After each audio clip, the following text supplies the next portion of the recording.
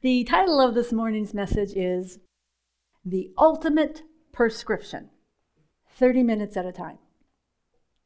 I want to talk to you this morning about the ultimate prescription for life. But before I tell you what this ultimate prescription is, I want to ask you one question. What is the one thing you desire most in the world? If a magic genie told you he could give you just one wish, what would you wish for? And the rule, of course, would be you only get one wish. You don't get to wish for more wishes, okay? And you have 10 seconds to decide, and if you don't say anything, you lose it. So what do you wish for? I took this question from this book, The Love Code.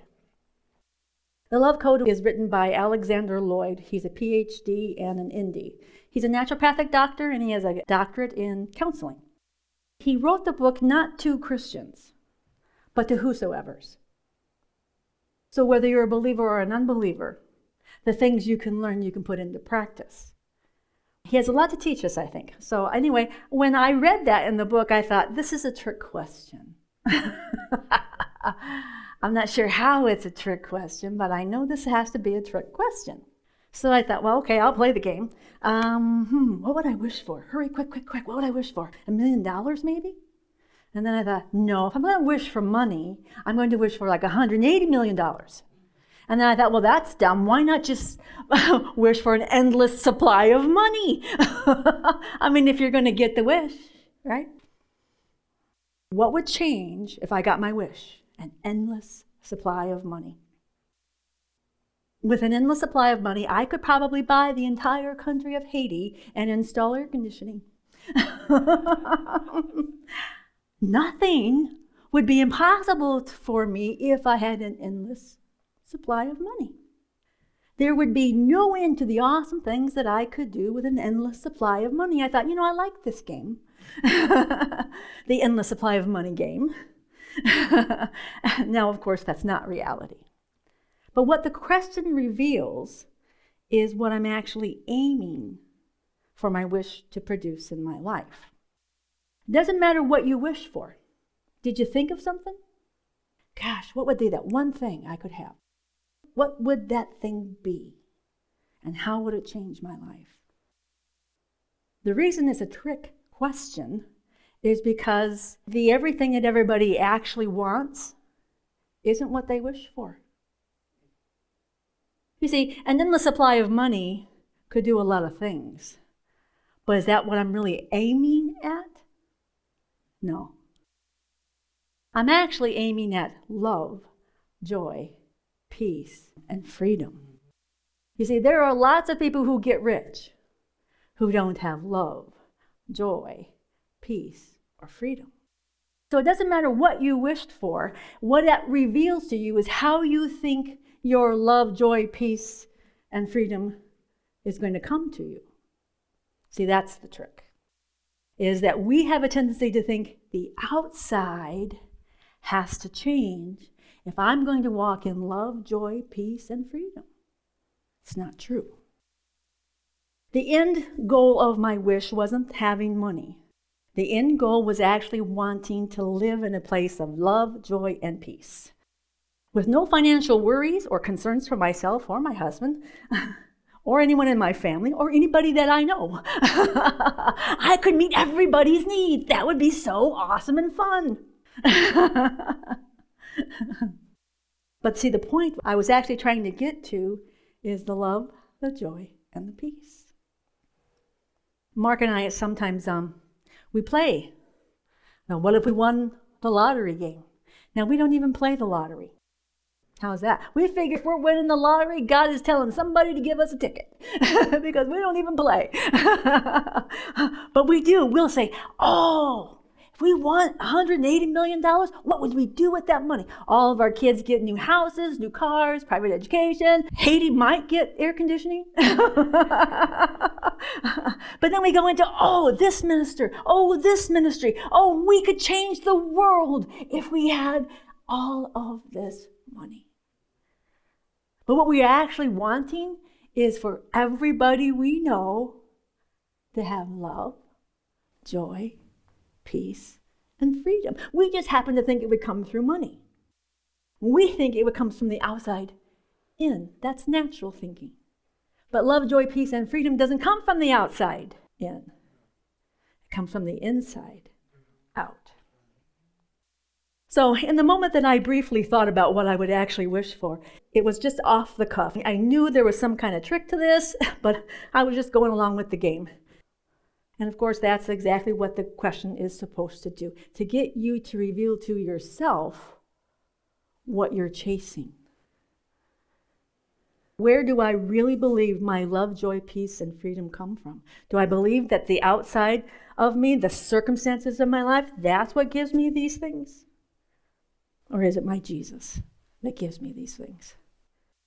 You see, almost nobody ever answers the genie question with the right answer. Almost nobody.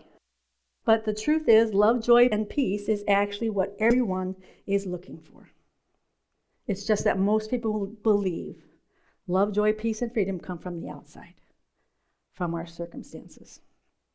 Now, so for some people, they believe that the love, joy, peace, and freedom come when they find Mr. or Mrs. Right.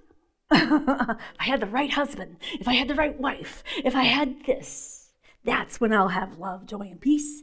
When I get married, getting married is a whole different story. Some think they will have love, joy, and peace when they reach their goal weight, or when they get their degree, or when they get healed, or when they're finally free from their addictions. They believe the love and joy and peace that they want more than anything else is something they really can't have until their circumstances change. Now, don't get me wrong. I'm not saying circumstances are that they don't affect us. They do. They absolutely can and do. But circumstances only dictate our internal state of being if we let them. If we believe that love, joy, and peace and freedom come from the outside in, then we will chase those things that we think will bring us love, joy, and peace in the end. The truth is, I have love, joy, and peace right now, and freedom, without any of my circumstances changing, and without an endless supply of money, even though that would be so much fun. But that's because I know the source of love, joy, peace, and freedom. God the Father, and God the Son, and God the Holy Ghost. And they all live inside of me right now. So right now, I have love, joy, and peace, and freedom. God, as Father, Son, and Holy Ghost, is love. God, as Father, Son, and Holy Spirit, is our peace. And God, as Father, Son, and Holy Spirit, is our joy. Now, God, Father, Son, and Holy Spirit also want us to have the good things on the outside. He's not interested in keeping good things away from us. He just knows that even if we got them, if we don't have Him, we're still going to be empty. We're still going to be looking for Mr. Right and Mrs. Wonderful and the right weight and the right circumstances and the right job. Always thinking that that's where our love, joy, peace, and freedom are going to come from. He wants us to have the health we want and the spouse that He's chosen and the money we need and the opportunities we're hoping for. He wants and has actually already provided those things for us to walk into. He wants us to have and to walk in all the freedom and goodness that He has already provided for us. This freedom includes freedom from all the power and presence of sin and death. Freedom from things like anger, depression, anxiety, fear, hopelessness, despair, unforgiveness, self-righteousness, self-loathing, and even self-comparison. And of course, freedom from guilt, shame, and condemnation. All of these things are internal states of being. And it's our internal state of being and believing that actually produce the external realities in our life. In Proverbs 23, verse 7, it says this, "For as a man thinketh in his heart, so is he. Eat and drink, saith he to thee, but his heart is not with thee." Now, normally we don't quote this whole verse because then we have to explain it. But I actually wanted to explain it, so I included the whole thing.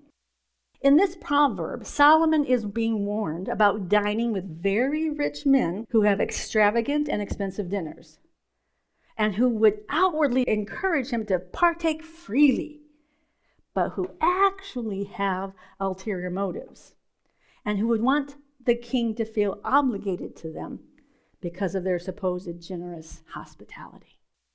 Those ulterior motives. The advice given is, don't believe what others say and do when you know the motive of their heart is not good or honest. Pretending outwardly to be good does not make someone inwardly good.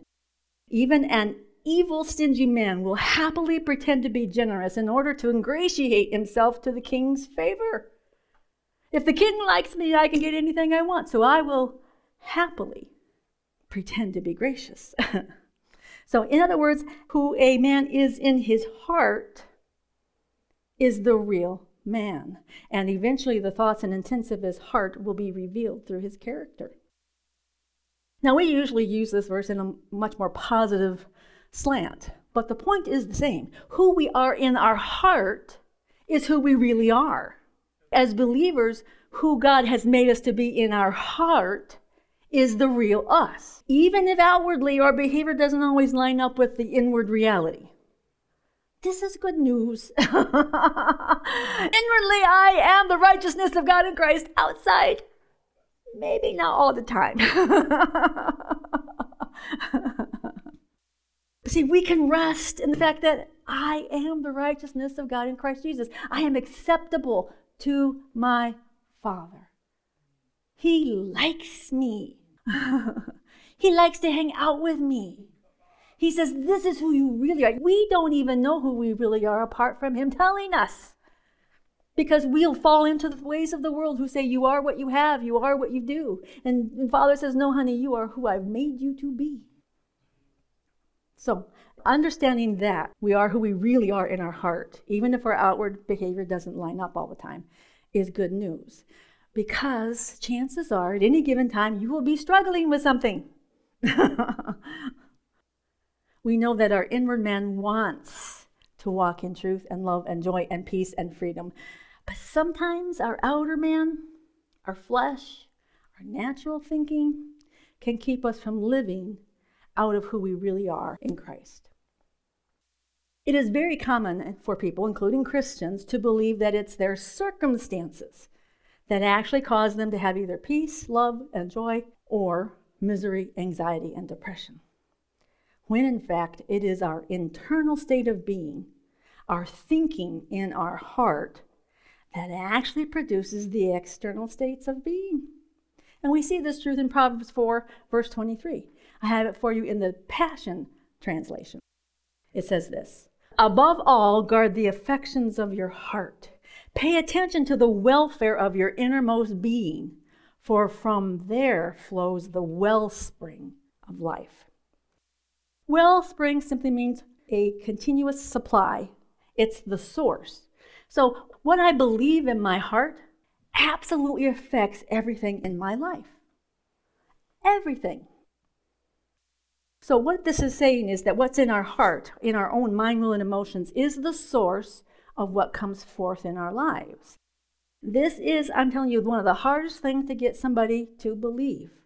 Over the years, having done counseling, most people are convinced somebody else needs to change so I can be happy and walk in love, truth, and peace and freedom. If they would just stop being X, Y, or Z or doing this, that, and the other, then I could live in peace. It's not true. It is actually one of the hardest things to get someone to believe that their own heart, their own mind, will, and emotions are what is really responsible for our exterior state of being more than anything else. Most of us prefer to blame things, people, and circumstances on the outside of us. We prefer to believe that by changing these circumstances, we will then achieve the internal state of being what we're really seeking for. Love, joy, peace, and freedom, which never lasts for very long. making lots of money or losing lots of weight or finding the love of our life, even if we attain it, our peace, love, and joy will only be temporary. Because once you marry that person, he will annoy you. Doesn't matter how much you love him, he will do things that drive you a little bit crazy.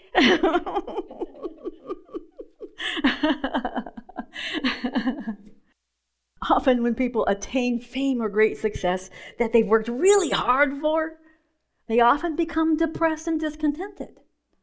Because what they thought they were going to get and apprehend through whatever that goal was, it's not there.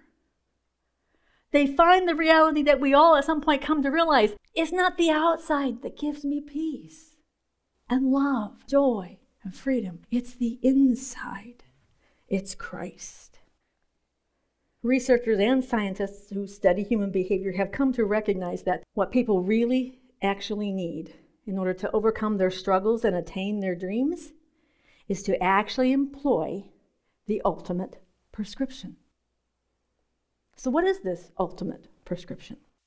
Well, we actually looked at it last time I ministered. It's in 2 John, chapter 1, verses 4 through 6. This is the Apostle John, often called the Apostle of Love, writing to a lady pastor and her house church, and he reminds her of the ultimate prescription. I have it for you in the ERV because I like this particular version in this, because I want you to see this one sentence. I'm going to start with verse 4. I was very happy to learn about some of your children. I am happy that they are following the way of truth. What is the way of truth? Jesus. Just as the Father commanded us. And now, dear lady, I tell you, we should all love each other. This is not a new command. It is the same command we had from the beginning. And loving means living the way he commanded us to live. And God's command is this, that you live a life of love.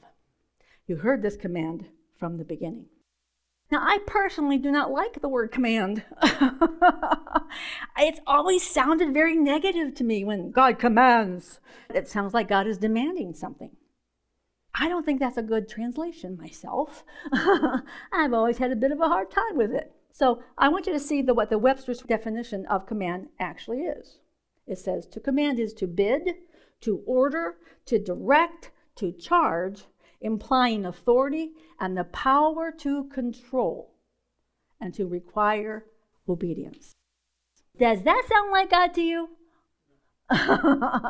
If it does, we have a problem. Because this is how so much of the church interprets it. You have to love or else. No, this does not sound like a loving relationship. It sounds like the military. It doesn't sound like a marriage relationship. And the idea of requiring obedience just makes me want to not do whatever somebody is telling me to do. This kind of command reminds me of the IRS. I'm not really terribly fond of the IRS. They have all these rules. I mean, it's unbelievable how many rules they have. And even if you don't know the rules, if you break the rules, you are in big trouble. They will penalize you and fine you and charge immense amounts of money, and you didn't even know you did something wrong. I don't like the IRS. But that's not how God is. So much of the church thinks God's mad. If you're not walking the chalk perfectly, God is mad, and you're going to be penalized, you're going to be fined, and he's going to inflict some pain so that you remember not to do whatever that was again. That is not who God is. Now, I know we need military and law enforcement for our own protection, but I don't believe that's how our Father and our Jesus want us to see our relationship with them. And I think the Strong's Concordance can help us see a much better way to understand this word command. The English word command is the Greek word intole. And according to the Strong's, it means injunction. That is an authoritative prescription. I love this definition. It makes so much more sense. This definition really helped me to see the heart of God behind the word command. For me, when I think of an authoritative prescription, I think of going to the doctor to get help with something that I haven't yet been able to fix on my own. And so I ask somebody with knowledge and hopefully wisdom to give me directions on how to alleviate my physical problem. The doctor has the authority to dispense both advice and medication. And I can either choose to comply with his prescriptions or go somewhere and get a different opinion. God, unlike a human doctor, knows everything about everything. I really like that about him. He knows everything about everything, and he knows how to bring forth the specific healing remedy that I am looking for in my life. It doesn't matter what the problem is. Our Heavenly Father knows exactly what we need to do in any given situation. And what God prescribes to the apostle of love in 2 John is to add agape love to the truth that is found only in Jesus. Agape love and truth is the answer that the believers are actually looking for and didn't know it. Let's look at this scripture again, but this time let's substitute the word prescribe or prescription for the word command or commandment. So this is Valerie's easy to read version, beginning with verse 4. I was very happy to learn about some of your children. I am happy that they are following the way of truth, Jesus, just as the Father has prescribed for us. And now, dear lady, I tell you, we should all agape love each other. This is not a new prescription. It's a refill. This is not a new prescription. It is the same prescription we had from the beginning. And agape loving means living the way He, our Father, has prescribed for us to live. And God's prescription is this, that you live a life of agape love. You heard this prescription from the beginning. I think the word prescription paints a much better picture than the word command, because a prescription is something that is provided for us, not something demanded from us. God provides what He prescribes. God would not advise us to live a life of agape love if He hadn't first provided us with the agape love that we need to actually use to apply to our lives. We see this in Romans 5, verse 5. This is the Amplified Bible. Such hope in God's promises never disappoints, because God's love has been abundantly poured out within our hearts through the Holy Spirit who is given to us. God says we already have the healing remedy our lives and our hearts need. We have His agape love, and we have the Holy Spirit to enable us to apply it. He has provided everything we need in order to employ this ultimate prescription, to live a life of agape love. Now, I'm a Word of Faith girl from way back. I know the importance of knowing the truth of the Word of God and the importance of understanding the truth of the promises that are contained in the New Covenant. If we don't know what actually belongs to us, we won't actually be able to place our faith or our trust in what our Heavenly Father says actually belongs to us. Forever, I was afraid of losing the Holy Spirit. But it says right here in Romans 5:5, the Holy Spirit is a gift to me. He's my Holy Spirit now. You can have your own. But He's a gift to me. He will never leave me, never forsake me, even if I don't act the way I think I ought to act. When we hear the truth of what God has already provided through the death, burial, and resurrection of Jesus, such as healing and provision and safety and, of course, the forgiveness of sins, it is in the hearing and accepting of that truth that causes faith to spring up. Remember that wellspring? To spring up in our heart. And that kind of faith takes and receives unto ourselves what we actually believe is true. Years ago, I learned from Kenneth Copeland that hearing God for myself through His written word would bring me instant peace. I learned that I didn't have to live in it with an internal state of fear and doubt all the time. I could have an internal state of being full of peace, love, and joy instantly.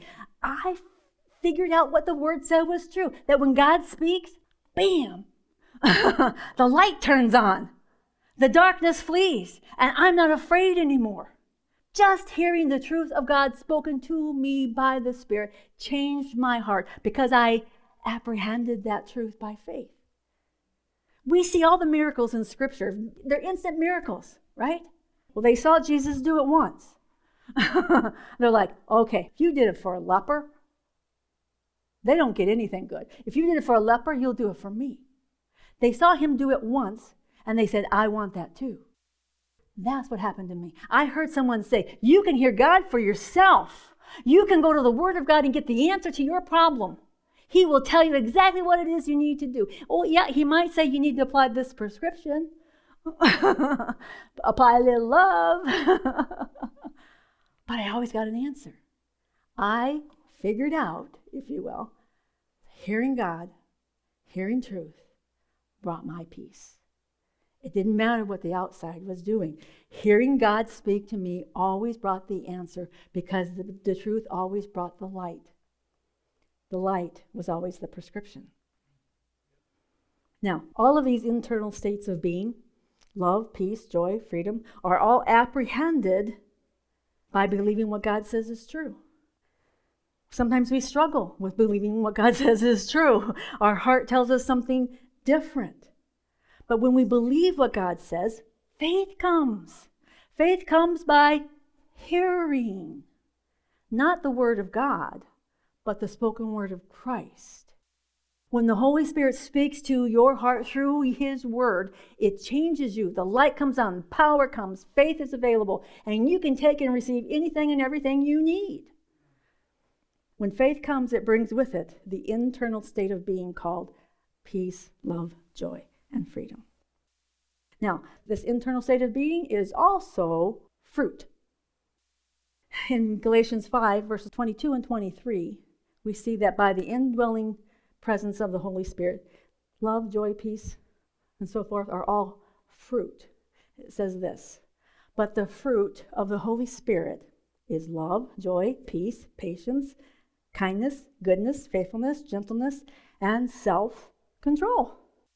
One of the commentators I read said it would probably be better put if they had translated the word fruit for graces. Hallelujah. Yes, they are the graces. It is the working of the Holy Spirit in us to bring forth free loving kindness and divine enablement. He has all of the love, joy, peace, patience, goodness, kindness, faithfulness, gentleness, and self-control that we have need of by grace. I liked that because faith is for what is of grace. I don't earn love or joy. I don't earn those things. They are given to me as a grace.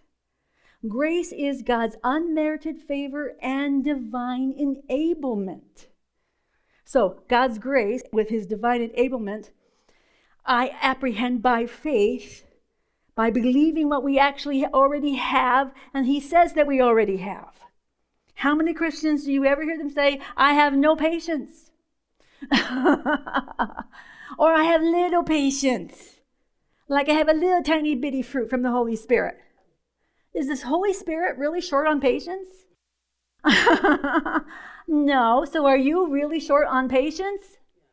No.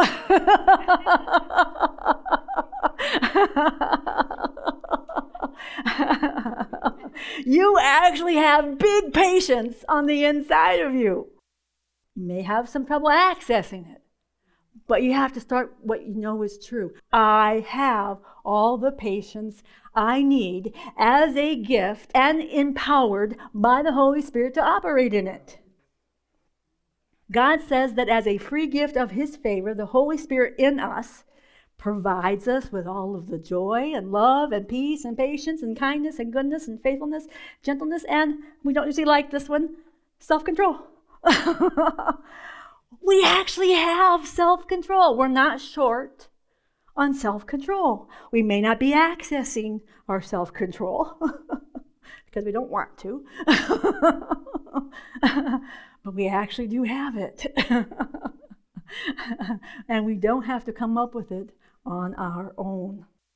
We often find it hard to believe that all of this actually lives inside of us because we don't necessarily feel like we have all of this on the inside of us. In fact, most of the time, we actually try to manifest the fruit of the Spirit by our own willpower. I will be patient. Not like that, you won't. I will be kind. Not like that, you won't. At least not for very long.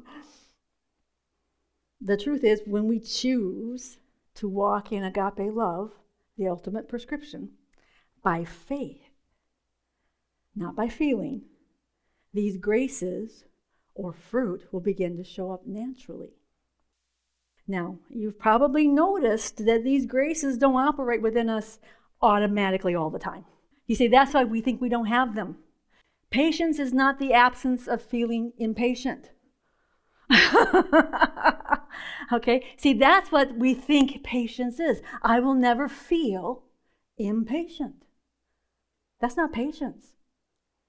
Patience is the ability to cheerfully endure. It's called long-suffering. When it comes to people, the ability to cheerfully endure while we love them.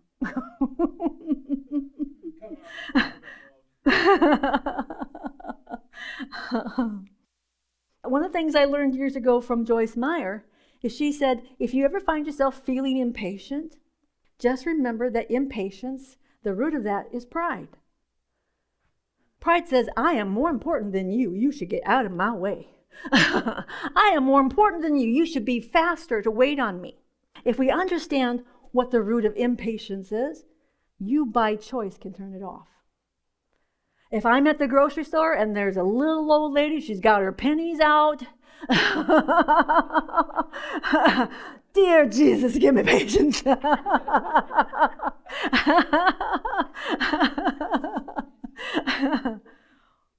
I can cheerfully endure waiting while her needs are met by choice. Because you know what I do? I say, that is not me. Being impatient, that's not coming from my real me. The real me is patient. I can stand here all day and cheerfully endure because I have the power by faith to do so. I can turn impatience off if I know what it is. If you know that it isn't really you that's feeling impatient. The real you is completely at peace in Jesus Christ. You are not bothered by the little old lady and her 400 nickels. Doesn't bother you a bit. Why? Because you love. You agape love. I am one spirit with agape love. I can't agape love apart from Christ. I have to have agape love in order to give it away. But we can turn things off when we recognize what it is we're actually feeling. When I feel impatient, I know it's not me, the real me in my heart. It's my flesh. You can shut it down.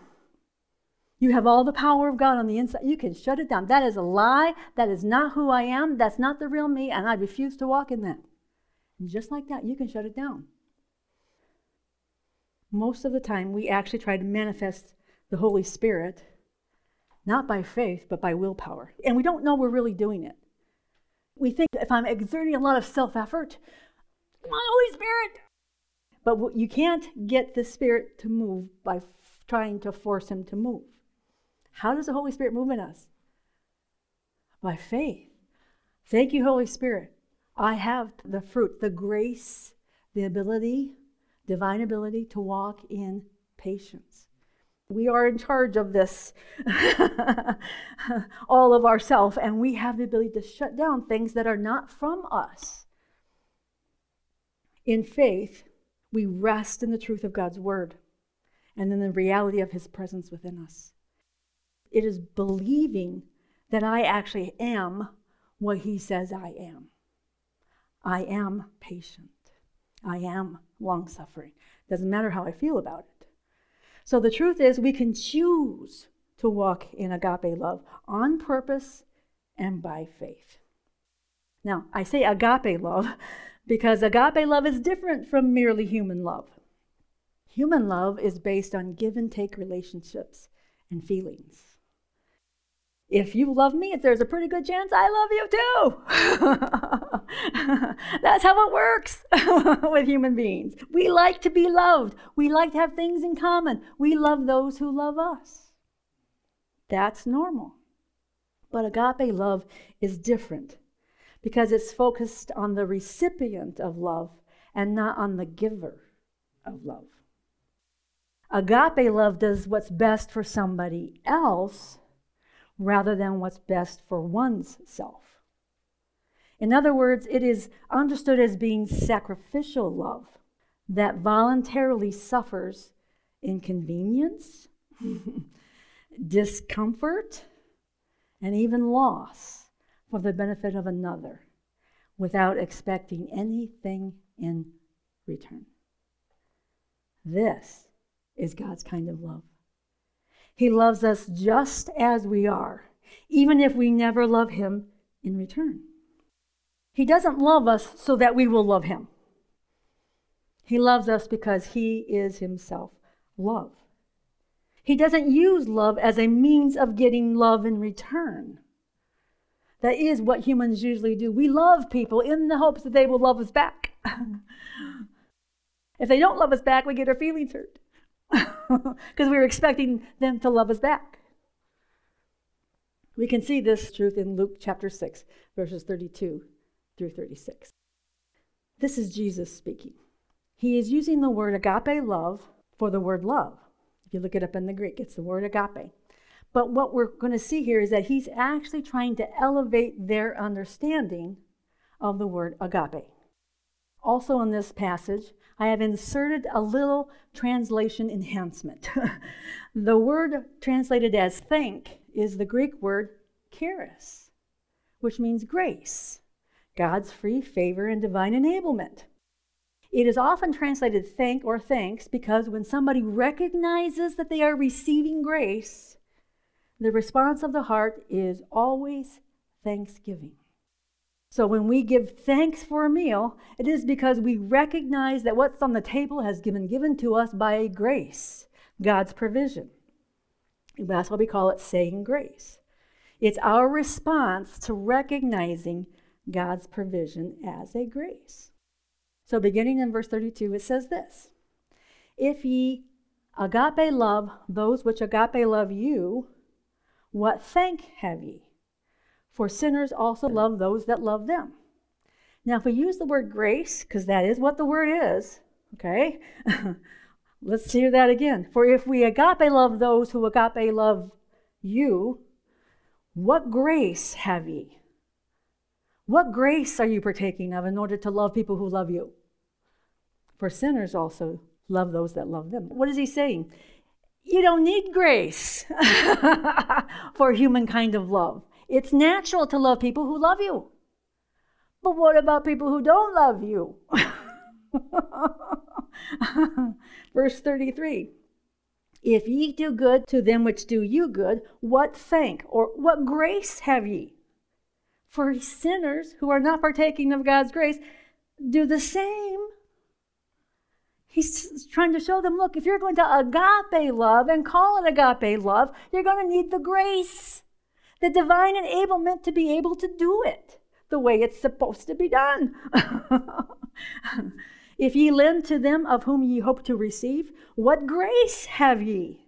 For sinners also lend to sinners to receive as much again.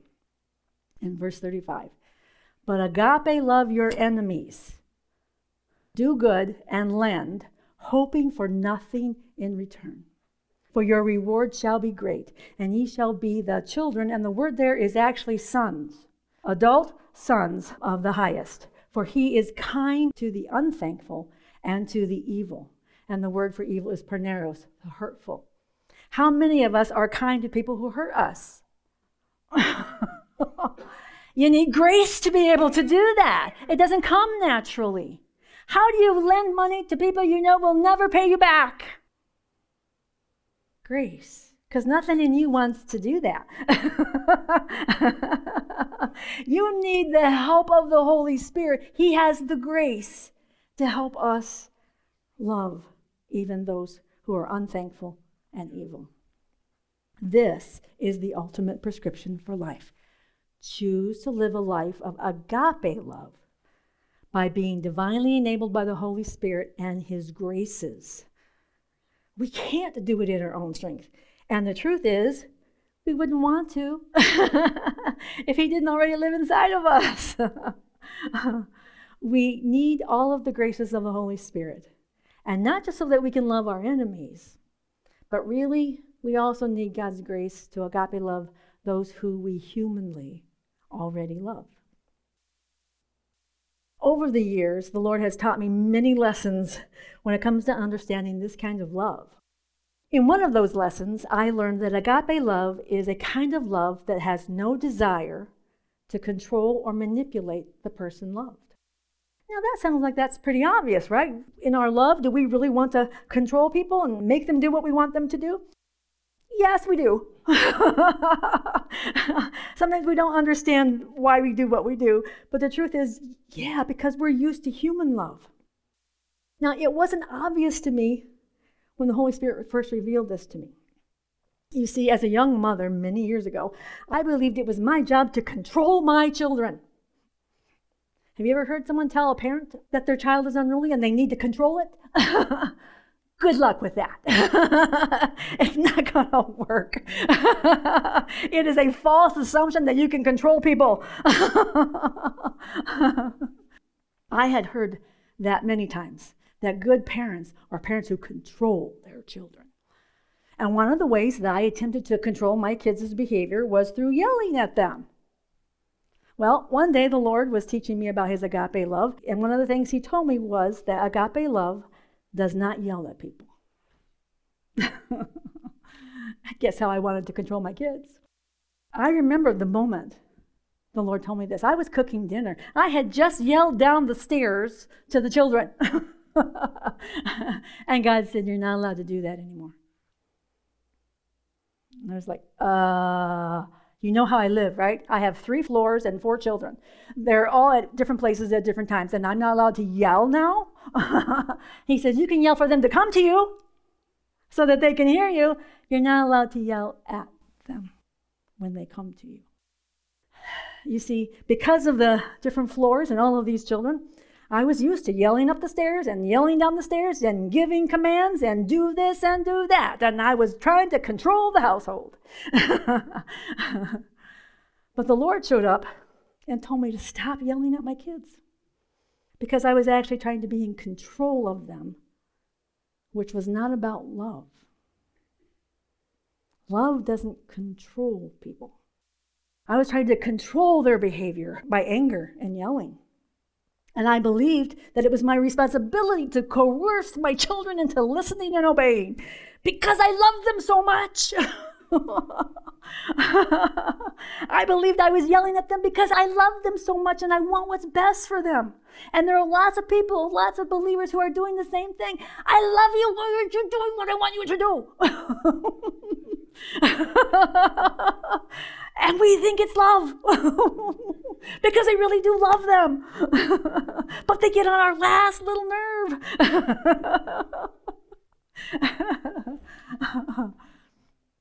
I was actually frustrated at them. And I thought it was because I loved them and wanted what was best for them. But the Lord showed me that what I was really doing was using verbal force because I didn't want to use physical force. I didn't want to spank them.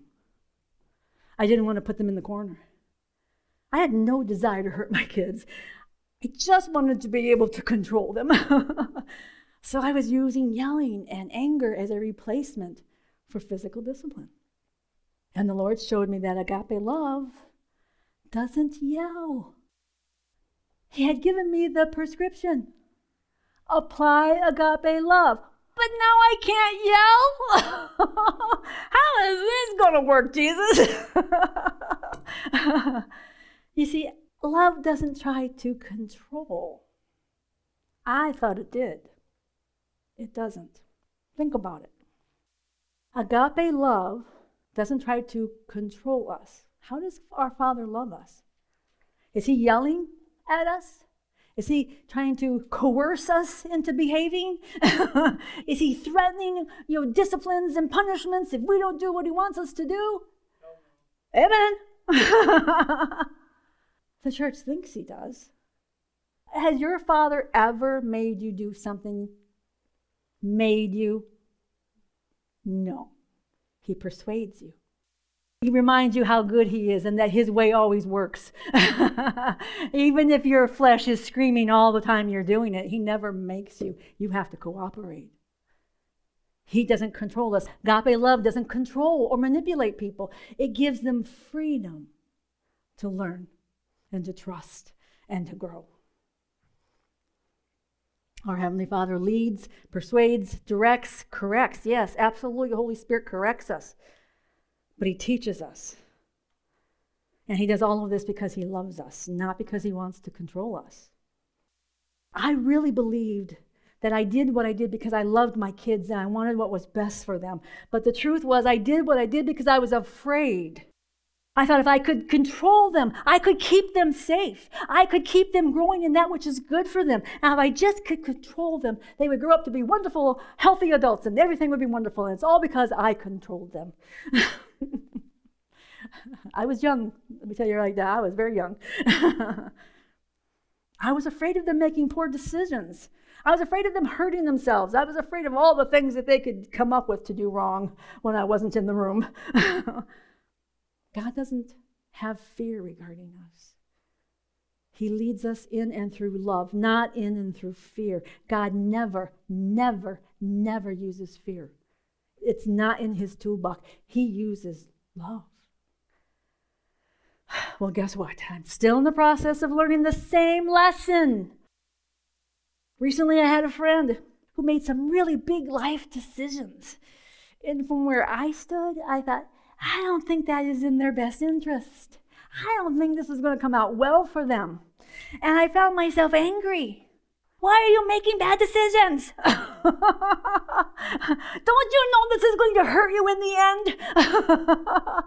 And I had that same frustrated feeling I had with my children.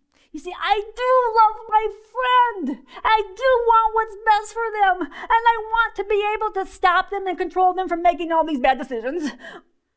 That's not love. That's fear. I'm afraid you're going to hurt yourself. And I don't have an endless supply of money to be able to rescue you. You see, if I had that endless supply of money, go ahead, make a bad decision. I'll bail you out. I didn't understand it. I kept telling the Lord, I know I shouldn't be angry with my friend. They really do believe they're doing exactly what God wants them to do. They believe they're following God. But from my perspective, I'm like, this will not end good.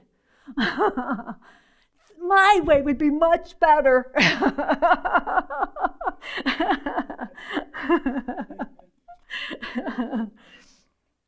I wanted to spank my friend and send her to her room until she had a change of heart. Because I really do love them and want them to make good decisions. But you see, I fell into the same lie I did when my own children were small. That if I controlled them, I can keep them safe. If I can control them, I can meet their needs. I can control them. It was all about me having control, not about trusting God. You know, it can be scary to trust God, especially with your kids. I believed I was frustrated because I love them so much, and I want good things for them. But what the Lord showed me while I was preparing this message, what I was actually frustrated about was because I had no control over my friends' decisions and outcomes. All I could do was believe God on their behalf. And sometimes that feels helpless. Jesus, please take care of them. I don't know how you're going to rescue them, Lord, but you can turn all things for good.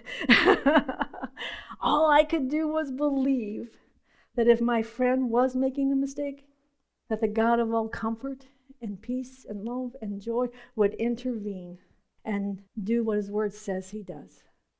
Turn all things for good.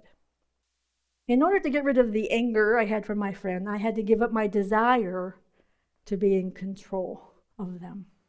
And simply to learn that moment by moment, I have to trust God to take care of my friend, because I can't. Now you might be thinking, what does this have to do with the ultimate prescription? The truth is, we cannot live a life of agape love if we're trying to be in control of other people or in control of their circumstances. Neither is actually possible. We'll only drive ourselves crazy. We have to be able to lean on the Holy Spirit and ask Him for the graces that we need in order to choose to do agape love, one moment at a time. Years ago, after I got divorced, I was an emotional mess. And I went to my Christian therapist, and she says, paint me a picture of how you feel right now. And I thought, this is me.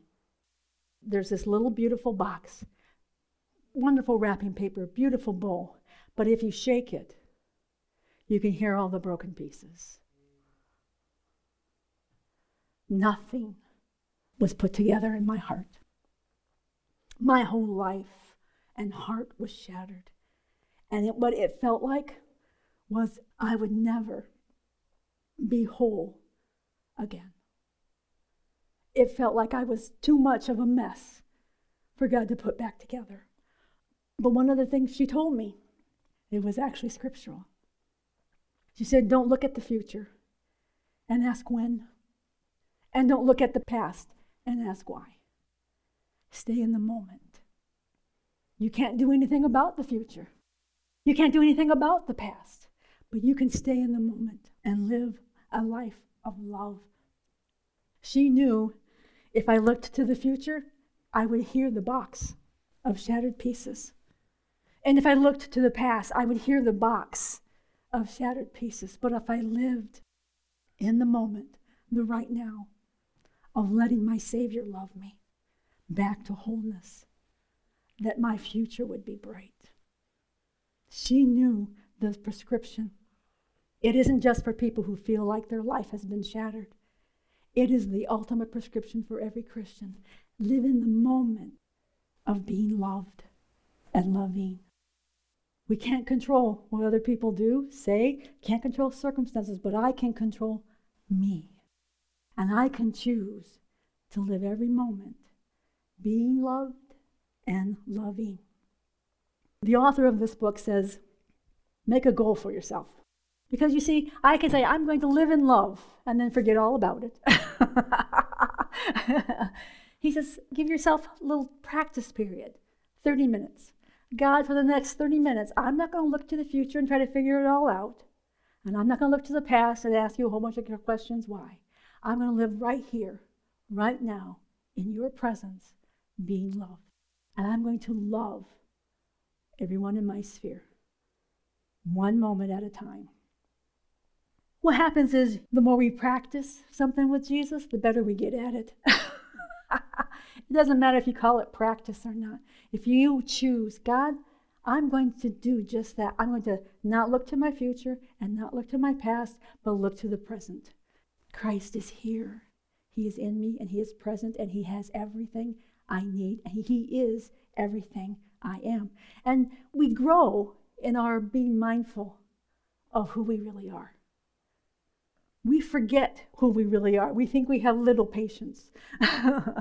Truth is, we have all the patience we need. Of course, when you talk about agape love, you got to look at 1 Corinthians 13. And I'm closing with this. This is the Passion Translation. One of the reasons we don't act like who we are is because of the lies we believe. I believed I had to control my children to protect them, instead of trusting God to help me protect them. It is the lies that we have in our own understanding that prevent us from being outwardly who we already are inwardly. In 1 Corinthians 13, we have the love passage, but we have to realize this is who Jesus is and who we are in Him. Beginning with verse 4. And this is something we can pray every day until it becomes part of us. Father God, in you, your love, our love, is large and incredibly patient. Because of Christ, I am incredibly patient. You see, most of us can't say that without feeling like it's a lie. But see, if it feels like a lie, it's because you believe the opposite is true. We believe lies, and lies feel true to us. If I believe I have no patience, when I say I have no patience, we absolutely believe it. But if we say something opposite, what Christ says about us, Christ, you say I am patient, therefore I am. If that feels funny, like you're lying, it's because you believe a lie. And you can change it. You can reprogram your heart to believe the truth. I am the righteousness of God in Christ. And in him I am patient. I am long-suffering. In him I am gentle. And I am consistently kind to all. In him I refuse to be jealous when blessings come to other people.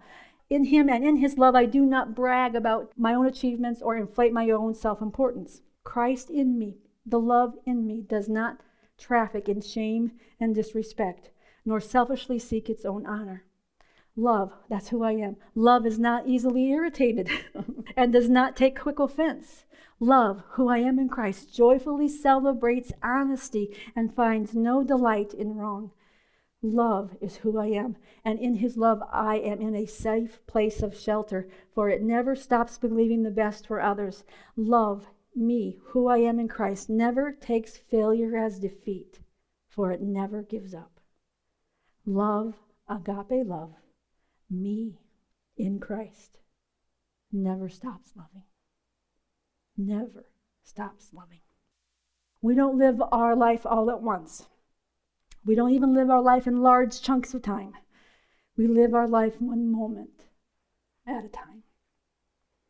When God says he wants us to live a life of agape love, it is something we can do in the moment by the grace and empowerment of the Holy Spirit. Amen? Father, I thank you for your word. I thank you, Father, that by your Holy Spirit, you do enable us to do what we can't do on our own.